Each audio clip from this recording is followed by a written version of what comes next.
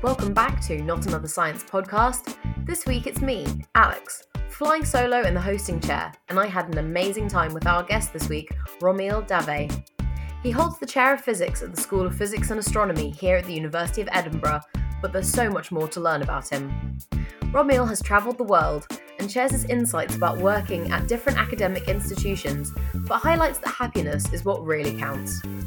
He gives us a glimpse into the universe of modelling. Does one university star system look like another? It's time to find out the latest on the cosmic web. So get ready as we explore the cosmos, theoretically anyway. Before we start, this podcast is sponsored by Greiner Bio 1, supplying laboratory, diagnostic and medical products to research institutions, higher education, the NHS and others across the UK. For details of the full product range, visit www.gbo.com.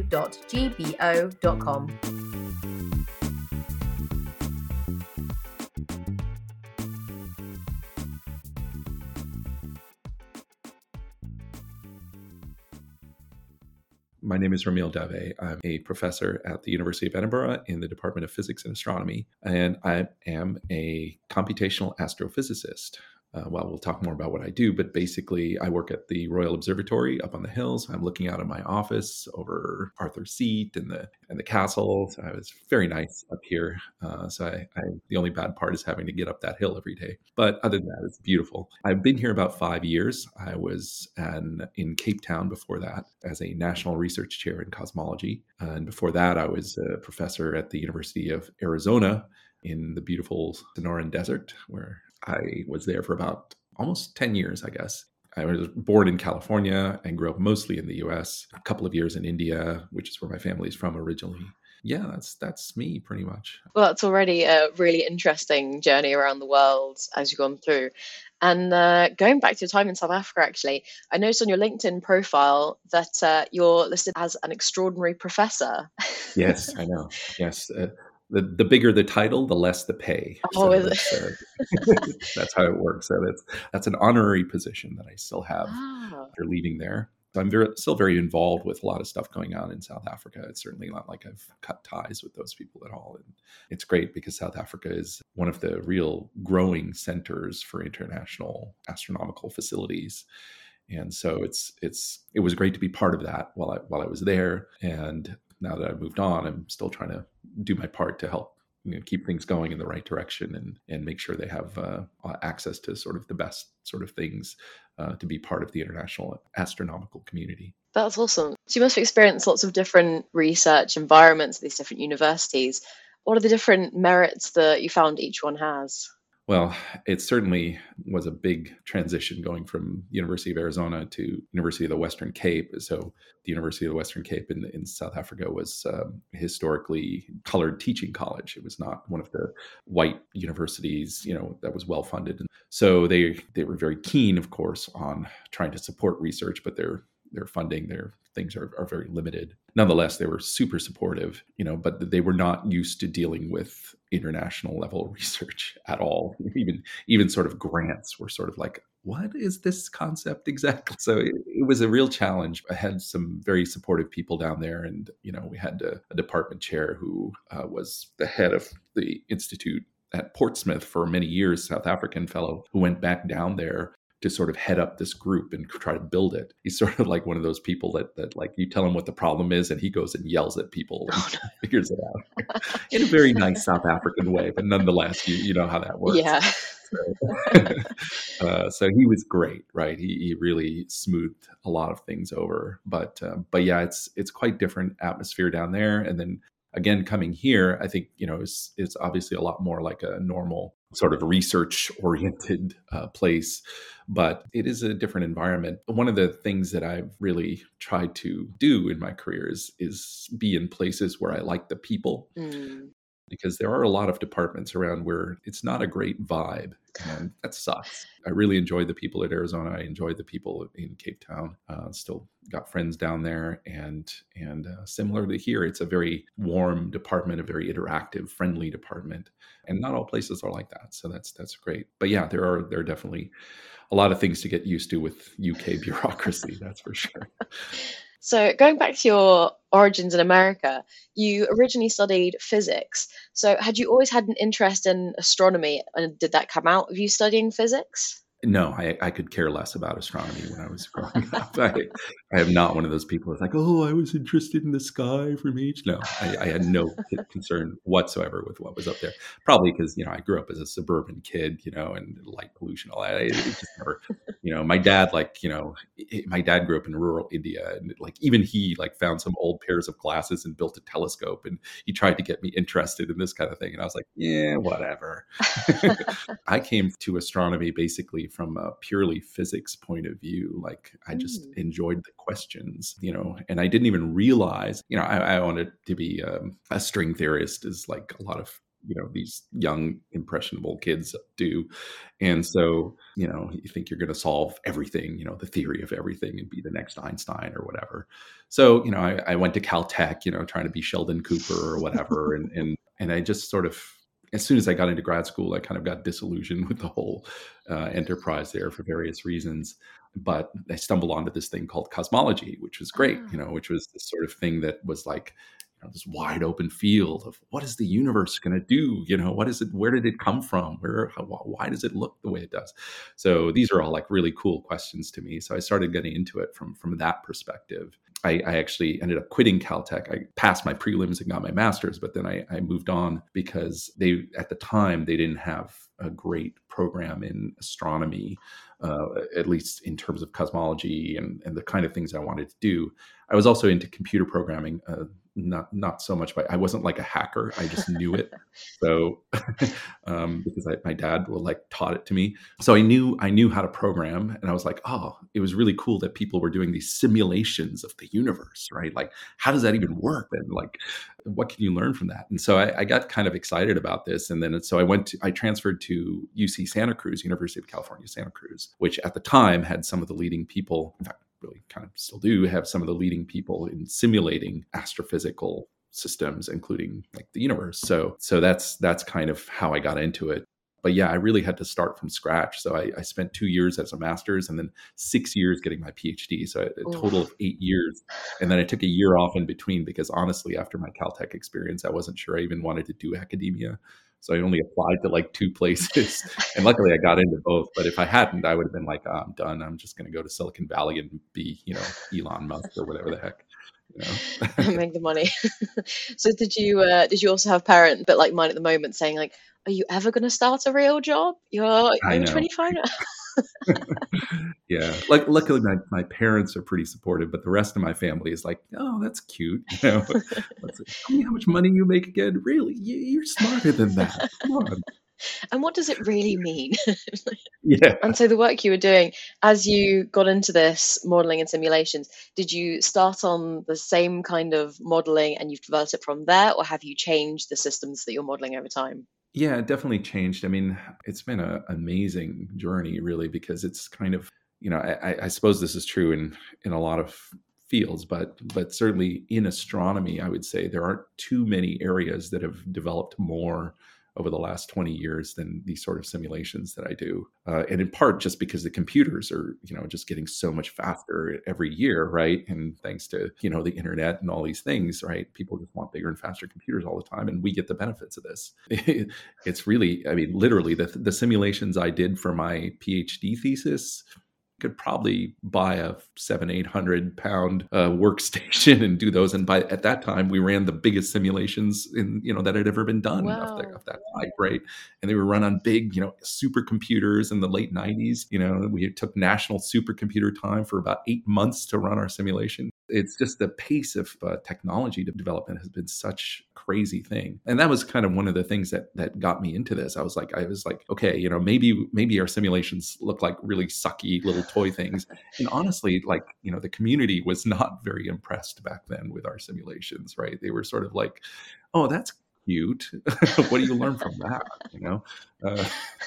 Because we couldn't do anything we could only produce like very rudimentary things, and we couldn't even produce a galaxy like a Milky Way in our simulations back then, right? It was like we didn't know what the right physics was. It doesn't inspire a lot of confidence if you can't even produce the very galaxy you live in, right? In your galaxy simulation. So it was really just a completely different game back then. And nowadays it's sort of, we ran all these incredible things and make these beautiful movies, and we produce all these galaxies that look, so much like real galaxies now. And it's totally different world. And I think my students and stuff don't even believe like some of the things that you could learn anything from the sort of simulations that we ran back then. But we managed, we learned some That's stuff. amazing. So could you give the listeners, and myself included, a real quick guide to what it is you're simulating and your key questions? So, I mean, the ultimate problem that we want to solve, right, is sort of effectively like the story of human beings, right? How did we come to be where we are, right? Now we can trace back with biology, evolution. We can go back many millions, 100 millions of years. Chemists tell us how, Earth, the processes that formed life on Earth and stuff. But then what about before that, right? What about the sun? Like, where did the sun come from? How did our galaxy come from? And we have to trace all this back to the Big Bang. And so my idea was that I want to be able to start at the Big Bang and, put in all the physics that we think we know about the universe into the computer, run it forward in time, and produce things like the Milky Ways with things like the sun, which we can then sort of think about how planets around that form, and so on and so forth. So that's basically the whole scope of the problem. And I'm sort of working on the very large scale end of it, starting at the Big Bang. How do we produce galaxies like the Milky Way? And how do we, not only that, Milky Way is just one type of galaxy. It's we've probably all seen that has these little spiral arms, and, has people draw a galaxy like a little disc and stuff. But in point of fact, galaxies come in all kinds of different shapes and sizes and colors and morphologies and et cetera, et cetera, et cetera, right? And so how do we produce that diversity, right? Because if you think of like the Big Bang as this primordial soup of just blah, right? Blah, stuff, right? And somehow out of that emerged this beautiful, you see these images from the Hubble Space Telescope or something, and the beautiful images of all these galaxies, looking all the way back to very early in the universe. And it's just amazing, right? But where did all that come from, right? How do we get from there to here, right? And where we can look out and see that with the Hubble Space Telescope. So that's what we're trying to do on the computer. A small task, but someone's got to do it. Yeah, just a little thing. So when I was reading about your research, there were just some fantastic terms things you were saying you're interested in. So obviously you had, as you were talking about, your galaxy formation, evolution, but the one that really caught my eye was the cosmic web. Yes, indeed. What is the cosmic web? Yes. So this is actually one of the first things that was learned from simulations. It was actually one of the things that kind of put simulations on the map even. So back in the 1980s, astronomers went out and started to map the universe. Now, of course, when you look on the sky, you only see things in 2 dimensions, right? So you don't know how far away something is. So basically, they were able to get a distance. So now you can make a 3D map of the universe, right? And the thing that people noticed immediately was that it's not like galaxies are just spread randomly over the sky. Not at all. They like organize themselves into dense areas, and the dense areas are connected with like filaments, and in between the filaments are like sheets of matter. It really looks like a web. So I think it was Dick Bond, who is he was the head of the Canadian Institute for Theoretical Astrophysics for a long time, but he invented the term cosmic web for this distribution of matter. So it was really amazing when they ran the very first simulations in the 1980s. I mean, this is basically, when the first simulations of the universe started. And back then, it was very simple. We weren't really looking at galaxies or anything like that. It was just matter, right? Just mass. That's all, right? It was just gravity, purely. All we were trying to do is put gravity. It was only one force. Nothing like, all the things that we associate. And even then, one of the first things that came out was the cosmic web. And so simulations were like, look here, like we get the same thing. But the great thing about simulations, right, is that you could figure out where it all came from, right? Because you had the whole story. You had the movie effectively, not just, still shots. So we could discover where it was that the cosmic web came from, and how it originated. And essentially, it turns out to be a pretty simple idea that really people had already known about. Probably the greatest cosmologist of all time, in my opinion at least, is this guy named Zeldovich. And he was a Russian fellow in the 70s, going all the way back 60, 70.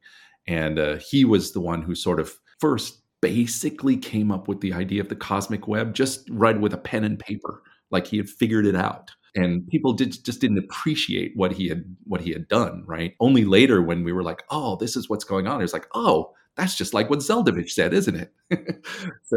So we even call these sheets, we call them Zeldovich pancakes, right? And basically the way they work, right?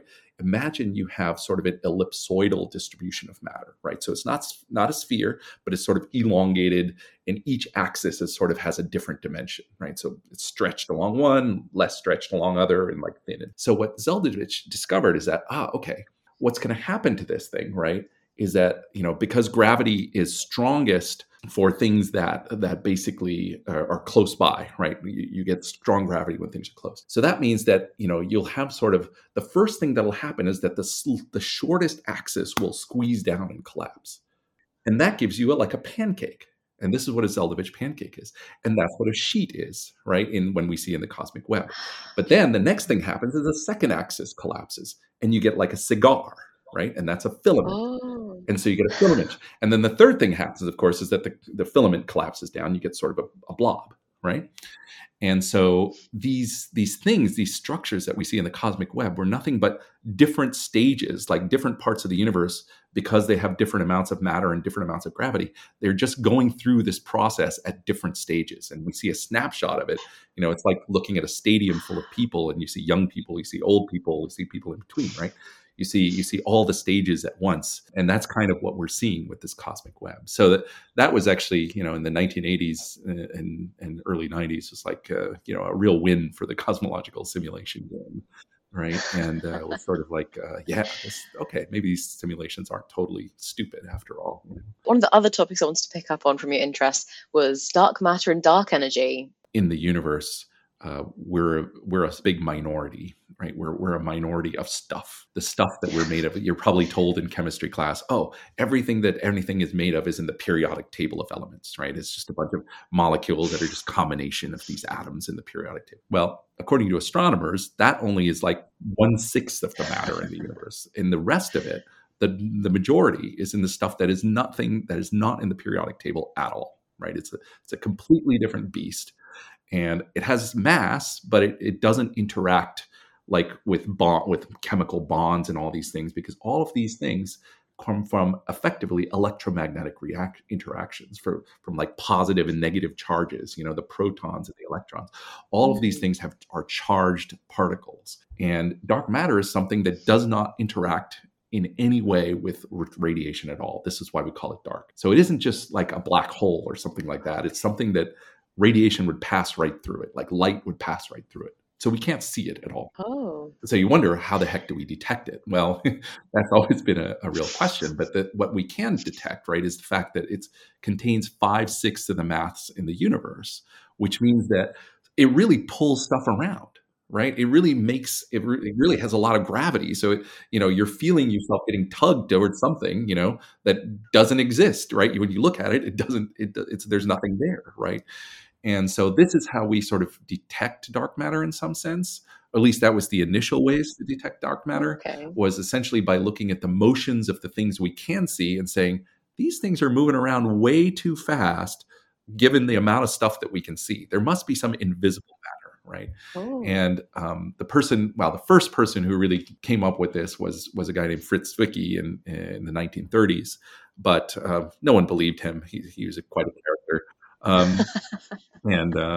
But later on in the 1960s, a person named Vera Rubin, who, by the way, the next big telescope that the NASA is going to launch is after JWST is called Rubin, in honor of Vera Rubin. So the Rubin Observatory is the large-scale synoptic telescope. So it's a new telescope that's going to map essentially dark matter by looking at the visible matter. It's a telescope in Chile. Vera Rubin basically measured this, but since then, there's been a huge amount of evidence, and that's not even the strongest evidence we have, not even nearly the strongest evidence we have for dark matter. So we have to put this in a computer, basically, when we model our universe, right? So we have to put 5/6 of the mass into the form of dark matter. But that turned out also not to be the whole story because of this dark energy thing, right? And the dark energy thing, Oh. which is even more mysterious than dark matter at this point. No one knows what the heck is going on. But essentially what it does is that it causes the expansion rate of the universe to accelerate, which is a little weird if you think about it. You would think that like if something is expanding, like you think of an explosion, right? It's not quite the same thing, but if you think of an explosion, what happens in an explosion? It sort of starts off fast and then it slows down, right? It eventually kind of just stalls out, right? So that's what everyone thought the universe would do after the Big Bang. It would just stall out, basically, But in point of fact, what we see is that for a while it did that. It slowed down. But then, so in the last half of the universe, it's actually been speeding up. Oh. So that was a real head scratcher, right? Like, because, presumably, well, where did that come from, right? It's like you throw a ball in the air and initially it like slows down a little bit and then suddenly it like shoots up off into the space, right? And you're like, what the heck happened there? So immediately what you would think in something like that would be that, it has some other energy. It has some other sort of source of power, right? That would do that to it, right? That would send it off into space. And so that's what this dark energy is supposed to be. It's like this mysterious thing that somehow, some way, no one knows how or why or what exactly, but it is this kind of energy which causes this sort of sudden, well, not sudden, but like now sort of gradual acceleration of the expansion of the universe. And it turns out that today, if we measure the amount of sort of mass energy, remember sort of in Einstein world, like E equals mc squared, right? So energy and mass are kind of equivalent. So we can add up the total mass energy in some sense. The energy part, if we sort of turn it into an equivalent mass, corresponds to about 70% of the universe's mass. So it's about more than about 2/3. So it turns out to be about 2/3, 70% in dark energy, 25% in dark matter, and about 5% is everything that we know of and love in the periodic table. That's mad. And of that, less than sort of 1% is, the like carbon. And so the only things produced in the Big Bang and most of what's around today is hydrogen and helium in the universe. And like all the stuff like carbon and oxygen, all the stuff was all produced in the inside of stars. There's that very famous Carl Sagan quote, "We are all made of stardust," right? That's what it comes from, right? It's the exploding stars that create all these elements, but it's a very small smattering, right? So if anyone ever tells you you're not the 1%, you tell them, yes, I am. Cosmology says we are all the 1%, right? So yeah, this is all the things. Again, we have to put all of this into a computer to figure out, to produce the stuff we see, right? So it gets quite complicated very quickly. And you were saying before how technology has obviously developed and allowed you to do these new systems. So how often does something new come up like, oh no, we made a mistake. It's not 70%, it's 73%. How often do you have to rerun those things again and again with these new all the time, right? So that's right. We're continually running new simulations. And, the way we use these simulations, okay, it's great to sort of produce a fake universe and stuff. It's like, ooh, I'm God, I can produce a fake universe. But really the scientific point of it, right, is the fact that, in astronomy, we're very limited with what we can, the information that we can get about the universe, right? We, in a sense, we don't have any control over our experiment. The experiment is out there in the space and we can't even get there, let alone, do anything like like a scientist in a lab would. So how do we do the scientific method, right? If you think about it, right, the scientific method is like you form a hypothesis, you run an experiment, you test the hypothesis, so on and so forth, you form a theory. Well, how do we test a new hypothesis if we can't like do anything, right? We can't tell a star to suddenly do something different than it's been doing, right? So one of the ways we use these simulations is to use these as sort of numerical experiments. So if we can produce something that looks something like the real universe, then we can sort of run experiments on this thing, right? We can change things ourselves. And we can say, what happens if we, put dark energy as 90% instead of 70%? What happens to the universe? And, or change dark matter or change the stuff that, that comes out of the periodic table or whatever. So we can try all these things on a computer. And so part of the way that we use these computer simulations is to run a huge number of them, right? And then say which one of all of these with all these different parameters like matches the real universe the best. And then we go, maybe that one is closer to being right than all the other ones, right? So in part, that's how we came up with these numbers of 70% ish for dark energy and 25. I mean, that was definitely today. That's basically the leading way that people actually constrain these numbers, is sort of by comparing these simulations. But yeah, it means we have to run, huge numbers of them. And is it like, so if you were going out to buy a new computer, I could get a Windows, I could get a Mac. Are there different kinds of simulations or different like structures of simulations that you can choose? And what are the big differences? For sure.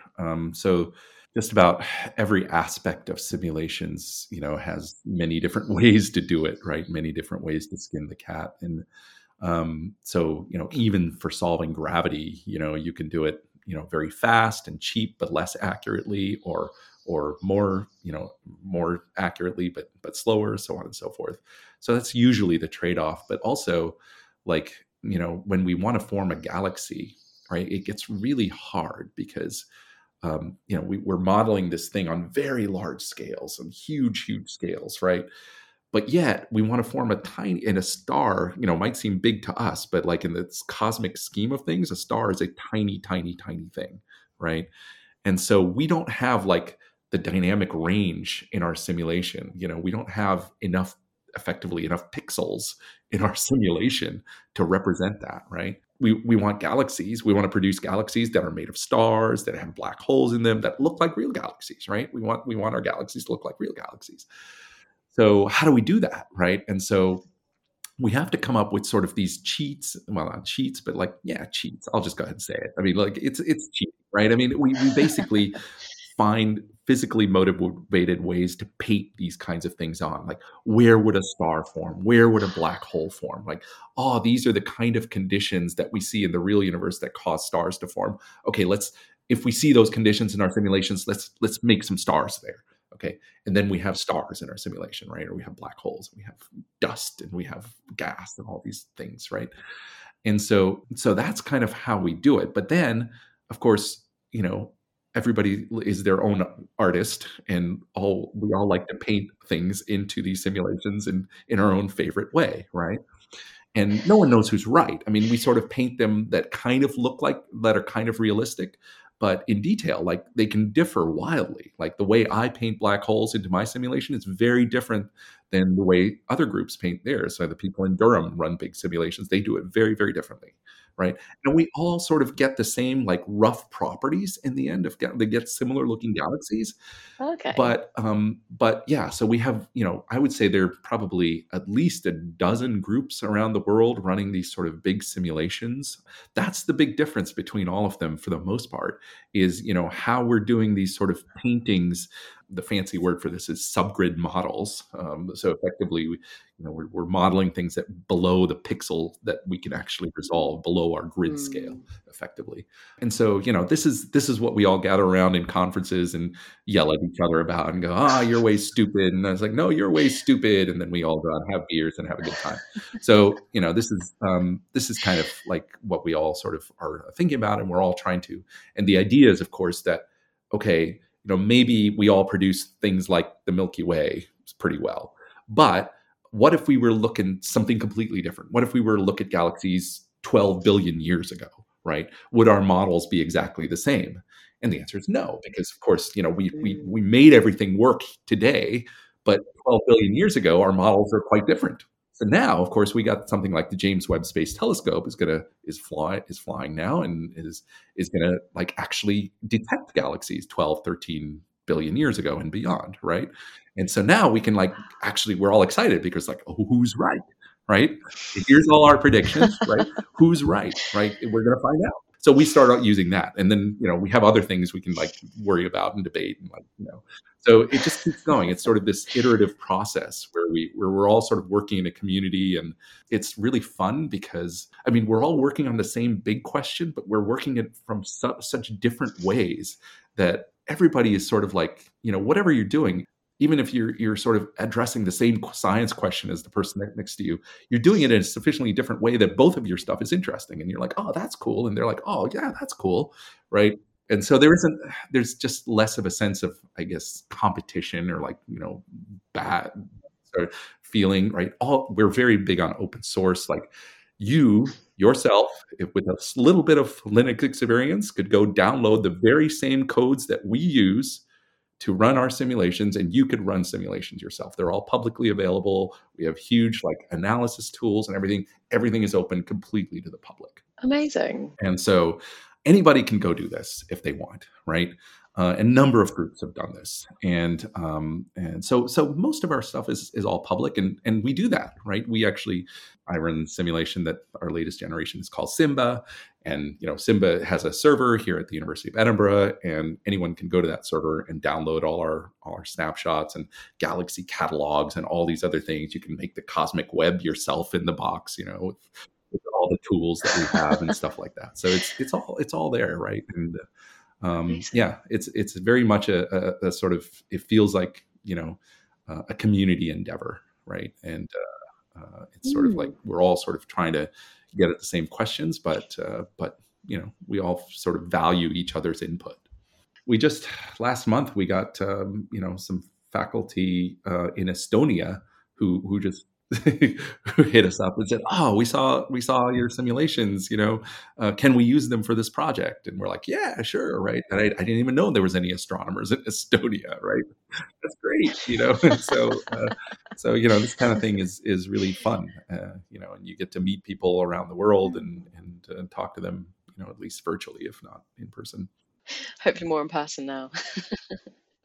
So everything sounded very positive and there's great chat within the community. But have you ever had an argument with someone who doesn't believe in the Big Bang? So you do run into some people. There was I think a person at Durham who was also very famous for some time as being a very contrarian to Big Bang and dark matter and stuff. But even to this day, I would say dark matter is more of a lightning rod that a lot of people sort of really are still working on alternatives to that and trying to see if they can get rid of dark matter somehow and still explain everything. But it's getting harder and harder because like every time we add a piece of evidence in the universe, it always like supports dark matter, and we're just like, this is boring now. Oh no, confirmed it again. We like it when things don't work, right? Then things are exciting, right? There's something new to discover. If it's just the same old, it's like, okay, we got that. And what kind of things do people say to you about alternative universes? Because you're obviously modeling, we've changed this small thing.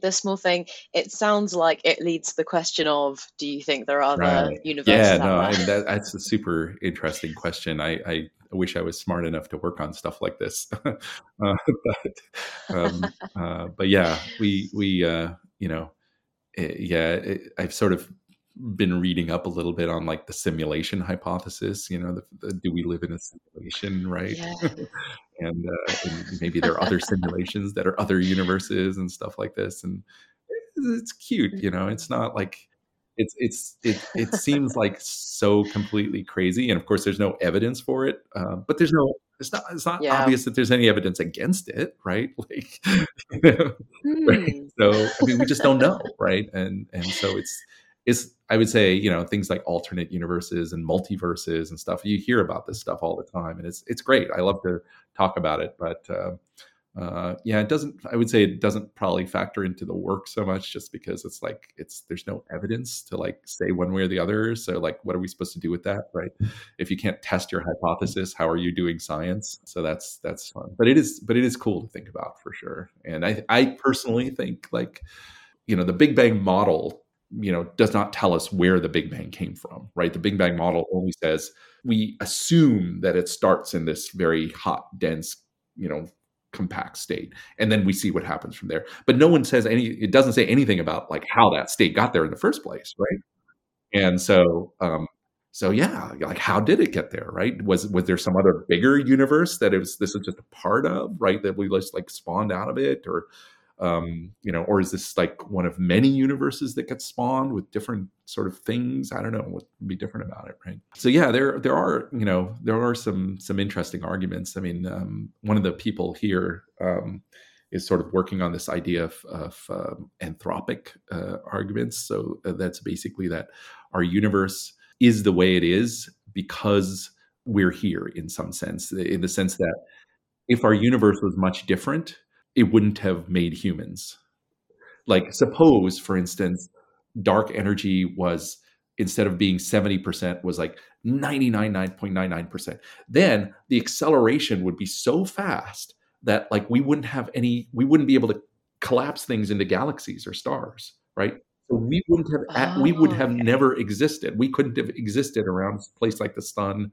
So, there are some reasonable arguments for this, right? That like the fact that we see dark energy have this and dark matter have this and all and so forth, is it couldn't have been, completely different, otherwise, maybe the things that we know and love, wouldn't be around anymore. It could never have formed, right? So it's not a scientifically very satisfying argument because it's kind of like saying, oh, the universe is, just made for us, but it's self-consistent, right? So it's an interesting argument.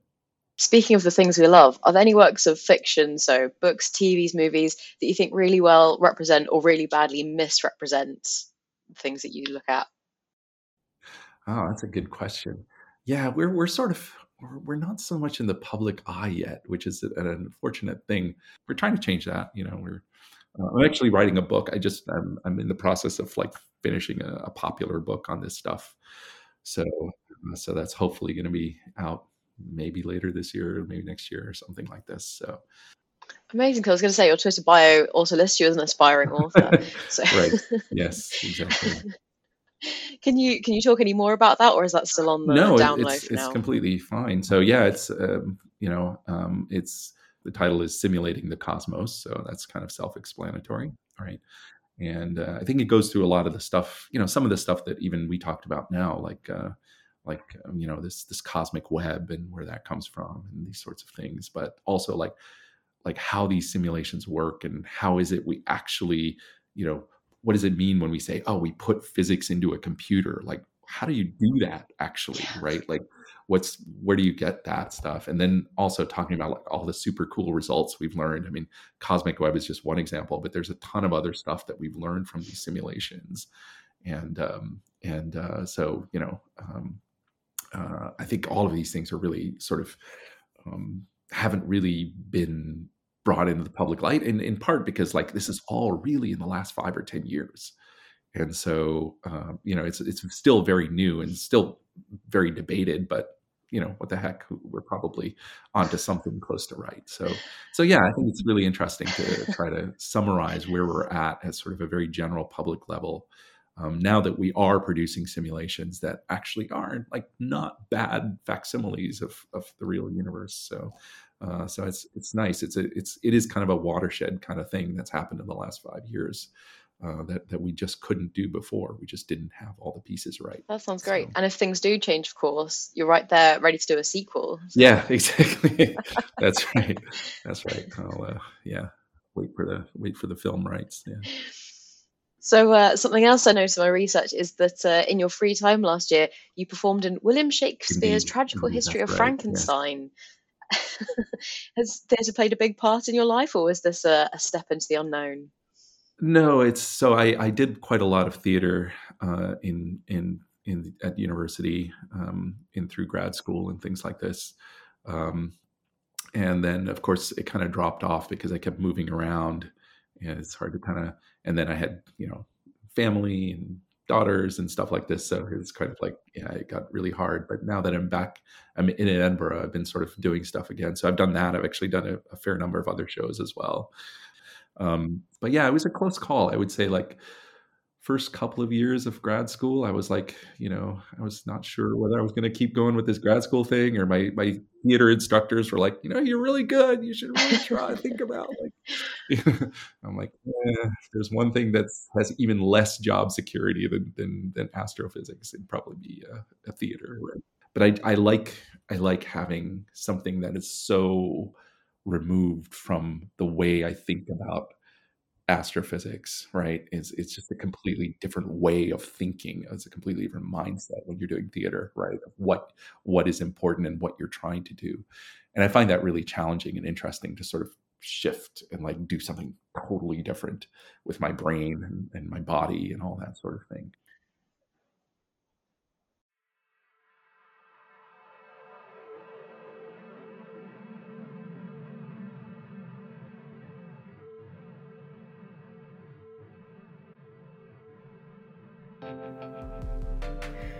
We hope you enjoyed hearing from Romil as he covered some fascinating concepts and explained just how much the detail of the theoretical universes is changing.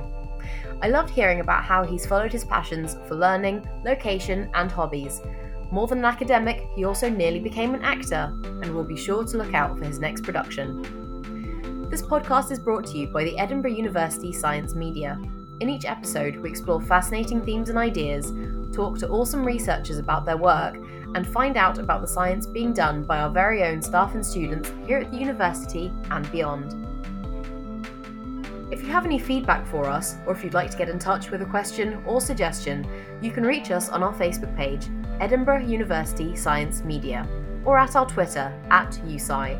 That's @EUSCI. You can drop us an email at usci.podcast@gmail.com, and you can find the show notes and the latest issue of the magazine at usci.org.uk. This episode was hosted by Alex Bailey. The podcast logo was designed by USci Chief Editor Apple Chu, and the awesome podcast episode art was designed by Heather Jones, our social media and marketing genius. The intro music is an edited version of Funkorama by Kevin MacLeod, and the outro music is an edited version of Footballs in Space by Professor Colin Campbell. Thank you for listening, and until next time, keep it science.